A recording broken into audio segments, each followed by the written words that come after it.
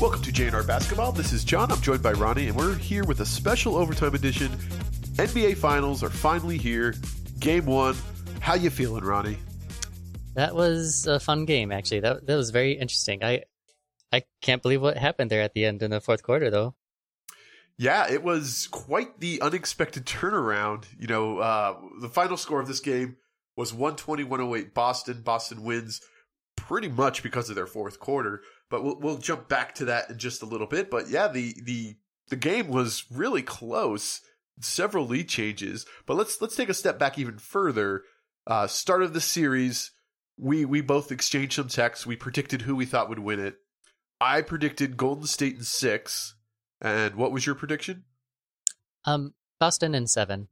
Boston in 7. So I'm rooting for the Celtics. I would like the Celtics to win. I just think that Golden State is a better team. So that's sort of how I keep a foot in both fan bases. But I really have enjoyed watching the Boston Celtics play. You know, we don't get a chance to see a lot of East Coast teams play. So it's been really kind of fun to watch them just be such a defensively dominant team.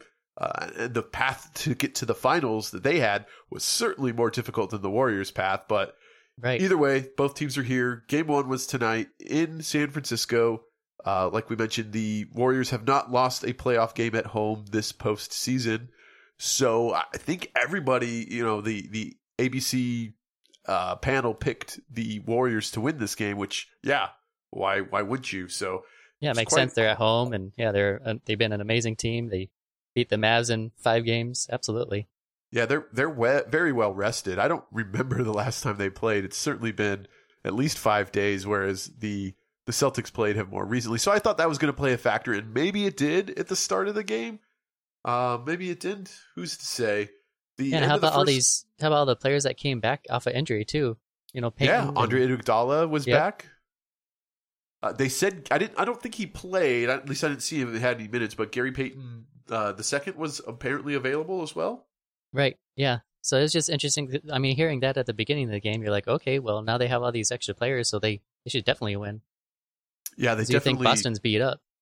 Boston, yeah. I heard rumors that Robert Williams wasn't going to play again, but that turned out not to be true. It looks like everyone was available for them as well, but they've had 2 7-game series, and they've played a lot of games in this postseason.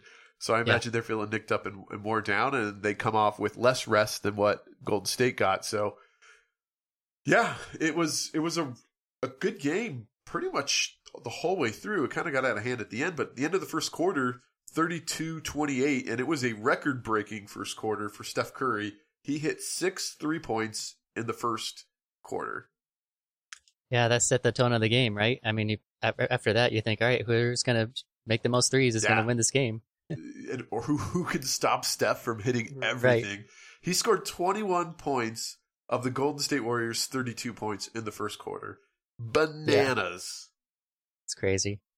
So yeah, they were on fire. You know, they hit 7 threes, Golden State did, and Steph was responsible for 6 of them. Boston hit 5 threes in that first quarter, so they really were just coming out guns blazing. And a couple of things that I noted down here. Tatum, I believe, maybe it was Brown. I don't trust my notes now. But there was, early in the first quarter, there was a foul, and he missed both of his 3 throws. I'm pretty sure it was Jaylen Brown. And he just had seemed to be struggling a lot from anywhere. I don't wonder what he ended up for the game. He certainly came alive in the fourth quarter, but Jaylen Brown went 10 for 23 overall. Jason Tatum went 3 for 17 overall. They both were really, really struggling from the line. But to Jason Tatum's credit, he was dishing the ball. He wasn't trying to force it. I mean, he still was taking shots that maybe were ill-advised, but he was passing the ball around. So I think that's what really kept him in it. And you love to see that from a young player that's maturing before our eyes into a superstar is, hey, I'm having an off night. I need to get my teammates more involved.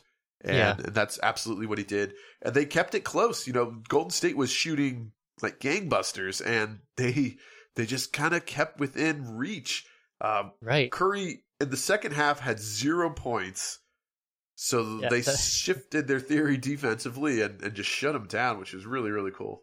Crazy. Yeah, to go back to what you're saying, Jaylen Brown ended up with 24 points. He was 2 out of 8 for 3-point. And then Tatum ended up with 12 points, and he was 1 out of 5 for the 3-point land. Yeah, they both really struggled shooting, but you know who didn't struggle shooting tonight? Derek White. Yep. He Yeah, was White hitting had every 21 shot. points, and he was 5 of 8.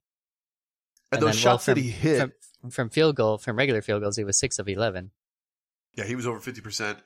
And not taking like high percentage shots. He wasn't just laying it in and everything. He was taking some big shots, and he hit all of those shots where you really needed to put your foot down and make a stand and try to keep up with the Warriors. He was the guy, and he was hitting those. He was money. It was really, really cool to see. Yeah. I'm rooting for Derek White. I think they said his son was born May 19th, so he's a new dad, and I'm sure he'd rather be at home with his family and with his wife, but he is just making these huge shots. Really, really cool to see. I don't know. Do you remember having a newborn and just hearing the baby cry all the time and needing to change his diet? He's probably loving just being in the NBA Finals, being away from his kid for a little bit. No way. Especially Wayne in his first game. Newborns were sleepy all the time. It wasn't until they were a couple of months old that they were crying in diapers. But no, Jalen Rose predicted that. He was like, keep an eye on Derek White, because he was a difference maker right there, and he's proven it so far. He's been excellent. Yeah, even in that Miami series, he was hitting big shots when he needed it. He was clutch. So, congratulations to him, continuing to have really, really great games. We go into halftime. Boston takes the lead, 56 to 54. So a 2-point lead. They turned it around, and it just kind of felt like this was going to look like a game. Whoever had the last possession was going to win. We've seen several games like that. That's just kind of the way it felt. Back and forth. They would go on a run. The other team would go on a run, and it just kind of stayed close this whole way. And in the third quarter, we've seen it throughout the playoffs. It's always been who makes the adjustments. That's going to win the game. And it did not hold true in this case. Golden State was actually the team that made the better adjustments. They had a 10-point turnaround in the third quarter. They ended up taking the lead 92-80 going into the fourth quarter. And again, they were just on fire from the 3-point line. And the other stat that I kind of noted down here is it seemed like they were just tearing it up on the offensive boards comparatively to Boston. I wanted to see what their final numbers was. 12-7 in favor of Golden State. It sure didn't feel like that. In the third quarter alone, I noted that they had 5 offensive rebounds, to Boston's 2. And on almost all of those, they scored those second chance points. So the big difference there, it looked like 6-3 was the total made from the 3-point line, which, Golden State is going to get their shots. So they kind of took control of this in the third quarter. Now, you mentioned you had to step away between the third and the fourth quarter. Is that? Yeah, so third quarter, it's, what was the point difference? 8 points, I think. 8 points, yeah. Yeah, Golden State was up. So I stepped away and go take care of the kids a little bit because I was getting them ready for bed. And then I come back, and then all of a sudden Boston's up by like 10 points. I was like, what the heck just happened? And I was only gone for like 5 minutes. Yeah, it was, Boston has been really, really good at making adjustments, and they haven't lost a game. They haven't lost back-to-back games in this playoffs. They've won every time after they've lost. And it seems like they shifted that up a little bit early and just said, hey, we lost the third quarter. Let's go win the fourth quarter. They came out on a 9-0 run to the fourth quarter, and I believe it was Jaylen Brown that scored all 9 of those points. He was just hitting everything. And he was getting smarter with his shot selection. He just wasn't settling for a 3-point or a mid-range. He was getting penetration and getting high percentage shots, which when you're in a slump, like I feel like he was in the first quarter, you got to get some of those easy ones to kind of break out of it. And he broke out of it big time and really put on a show in this fourth quarter. Yeah, that's who I was trying to figure out. Like, who is the difference maker? Like, was there just one player? And I actually started reading the play-by-plays, after I came back and sat back down. And it just really seemed like Golden State just stopped making shots, It wasn't really necessarily like one person. It was just Golden State it was everybody. They were done, yeah. And credit to Boston's defense. They were sticking hands and just really just being a huge pain in the butt. And I think it was Marcus Smart started on the bench in the fourth quarter, yes. And it was Peyton Pritchard that was out on the floor. So even without the Defensive Player of the Year, they were still forcing turnovers. And that's really what made the difference is they shut them down defensively, and then they were converting on their baskets. Right. Yeah. Once I started watching again, I could definitely see that Boston they were getting into the faces of Golden State, and they weren't giving them any easy shots. So, even I saw Curry he went down low and he was like wide open. So they passed it to him, and he had to shoot it really fast, even though he was open, but he just had to shoot it in a way where he missed like a point blank shot. And but because Boston got there really quick after he got the ball. So yeah, Boston's defense definitely did the job tonight. Yeah, I noticed a couple of shots like that. I think they got into his head a little bit where they closed fast and he was rushing those shots where he normally is so calm and cool and collected. And you could just tell the body language. Once they tied it up, it got to be 103-103. And you could just tell the Warriors were just kind of shell-shocked, not really understanding what was going on. And definitely. Oh man, it was interesting to see because you don't see that from the Warriors. They normally are okay. We'll just hit Clay. Will just hit 3 threes in a row and we'll be back in it. And that never came. That never happened. Yeah, and how about Al Horford too? You know, with his first finals appearance, you know, he held the record for like the longest time of not making one, and then he was in the lead for points tonight with 26 points. So that's pretty awesome. Yeah, and he started off on the bench on the fourth quarter, and he came in and hit 2 back-to-back threes that just put them on top. I think it was from tied to up by 3 to up by 6. I think he was responsible for those shots, which is just huge. You know, he's playing. They mentioned on the telecast he's playing with a heavy heart. His grandfather recently passed away. Yeah. So it's you know it's tough to come out and play that when you have other things on your mind. You see it with Derek White with the family. You see the opposite end of the spectrum with Al Horford and his family passing, but. What do you think of Steph Curry's beard? I don't like it. It's stupid. I can't stand it. They zoom in on it and he's like twirling it and it just looks all... It looks like those kids in high school that try to grow beards and it doesn't look good. He needs to shave. Why does he have the mouthpiece anymore? He's always just chewing on it. I don't get that. If you're not going to wear it, just get rid of it. Oh, he wears it when he's playing. I just think when there's timeouts, he takes it out. Yeah. I mean, he doesn't do that. He only does it when the clock is stopped. He doesn't like walk around with it while he's dribbling. I always see him dribbling up on the floor with his mouthpiece on the side. He drives to the rim with the mouthpiece off to the side. I'm like, come on, what are you doing? It's disgusting. He collects the slobber and then he just puts it on the outside to moisturize his beard, and that's why it looks so terrible. Yeah, it looks bad. Klay Thompson's beard, on the other hand, I think Klay Thompson's beard looks a little bit better. It's a little bit cleaner, trimmed up, so I don't mind it as much. But they showed an old picture of those guys where they're all beardless, and I was like, oh, they look so much younger and so much happier. Now they're bearded grizzle vets. Are playoff beards a thing? I know they are in hockey. Yeah, is that a thing in the NBA? It is in the NBA? Some teams do it. It's just, per team, they'll decide to do it. Yeah. If they're having a good series, they're like, all right, we better not shave this, otherwise we're going to screw up our mojo. I don't think that's the case here. I think they had it going into the playoffs. I think Curry's had it most of the year. But yeah, it doesn't look good. I'm sorry, Seth. I can't grow a very good beard either. And I respond to that by shaving. So, get rid of it. It was bad. Anywho, back to the game. I'll go over some notables of stats too. So even though Tatum, he didn't score that many, he led the team with assists. He had 13 assists. So he was doing a good job, passing the ball and everything and getting his teammates open. So that's good. Marcus Smart didn't really show up too big, but he did end up with 18 points, 5 rebounds, 4 assists. So, just kind of, I did expect him to kind of show up with a little more stats, but he is playing hurt with that ankle too. So I don't know. What do you think his ankle is affecting him much at all? Or do you think it's just, I don't know. I don't know think it's affecting him too much. Yeah. I think it was just good team basketball, especially in the second half. They were just passing it and getting it to the open guy, and they weren't trying to, isolate Tatum so he could try to get his baskets going. You mentioned it. Tatum led the team with assists. He realized he's probably not the guy that should be taking some of these shots, so he dished it off. On the bench for the Celtics, if you have it up in front of you, obviously Derek White, I think, scored 20-plus points. Was there any other contributor off the bench that helped with this victory? Yeah, there was also Williams, Grant Williams came up. He played 16 minutes, but he didn't have any points. But he was out there. He had 3 rebounds and 3 assists. The other one was Pritchard. He played 15 minutes, and it was 8 points, 6 rebounds, 2 assists. So there wasn't any big help off the bench other than it was mainly the starters, and White. Okay. Going to Golden State side, though, Curry, he had 34 points, 5 rebounds, 5 assists. So that's got to be tough for him, when you do everything you can for the team. And he did miss some of those close, point blank range shots, but still, that's tough when you score 34. But his other teammates, to counter that, he scored 34, but 21 of those came in the first quarter. Yep, exactly. He scored nothing in the second quarter, so he only scored 13 points in the second half. You can't do that in the NBA Finals. Right, Boston made the adjustments.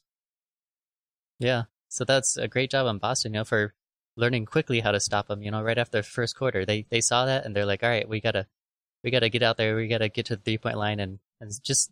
I mean, you said he had 6 threes in the first quarter, right? Yeah. Yeah, so they learn real quick, like, all right, let's just stop him from shooting threes and we should be good. But Klay Thompson, he had 15 points, 2 rebounds, 3 assists. Wiggins had 20 points, so he was a second leading scorer, 5 rebounds, no assist. Looney, 4 points, 9 rebounds, 5 assists. So yeah, they didn't do very good. Green, 4 points, 11 rebounds. You'd expect him to get the rebounds, and then 5 assists. So he led the team with rebounds, but there was 3 people tied with 5 assists. So as a team, they did okay with sharing the ball, but just a high of 5 assists, that's not very good for Curry too. He needs to kind of find the open guy, and Green too. He's a passer on that team too. They both need to get their assist up and share the ball and do something about that. But Boston's defense is probably getting the passing lanes and stopping that. Yeah, Golden State scored 16 points in the fourth quarter. It's another thing. You're not going to win a lot of games. There was 92 points. You think at this rate, when I kind of thought, wow, it's 92, 82, 92-80 going into the fourth quarter. I thought we were going to be like 120 to 140 or something like that. They were just scoring points, tons of points. And the fourth quarter, typically you score a lot of points because you do the foul and you shoot the 3 throws without the clock running. Yeah. So you can score a lot of points there. Only one team scored a lot of points in the fourth quarter in this case, and it was not Golden State. They really, really struggled. Yeah, Boston scored 40 points in that fourth quarter, and Golden State only scored 16. That's huge. That's ridiculous. That's crazy. So, just a couple of scoring things here that were kind of interesting to see. So, it was 103-100 Golden State, and then Boston went on a 17-2 run to basically close out the game. When was it? 103 to 100? Does it say what minute mark? It does not, because I did not write that down. But it was sometime in the fourth, though. I was about halfway through the fourth. Yeah, I would say more or less. But 103-100. They're up by 3. They tied it, and then, like I said, they went on a 17-2 run. Eventually, they emptied the benches, and they got a garbage time 3, Golden State did. So the game ends on a 17-5 run, really 17-2. You can't win games. That's not the way you close out a game. Yeah, and, that's very uncharacteristic for Golden State. It's super uncharacteristic, absolutely. Nobody could hit shots, and they just look lifeless at that point. Mm-hmm. Al Horford came in with the 2 big threes to put him up by 6. And what I thought, this is something that Boston did, I thought was super smart. So it was 103-109. Golden State turned it over. Boston called a timeout, which is normally, hey, we have a good thing going. Why would we call a timeout? Mm-hmm. They want to say, hey, let's not waste this possession. Let's continue to pile on. So they scored 103-111 at that point. They called another timeout. They come back out of that timeout. They score again, 114-103. So they were using their timeouts not in a reactionary way, but more in a, hey, let's set up a good play so that even if they score on this drive, we have a good play ready to go out of the timeout, so we can match them, sort of a tit for tat thing. And I thought that was really, really clever. I don't know that I've seen that very often, especially with several minutes left in the game. Right? Sometimes you'll see that when it's a 2-possession game with a minute left, where they'll call a timeout just to set up a good play. But credit to the head coach here on Boston. He knows his team.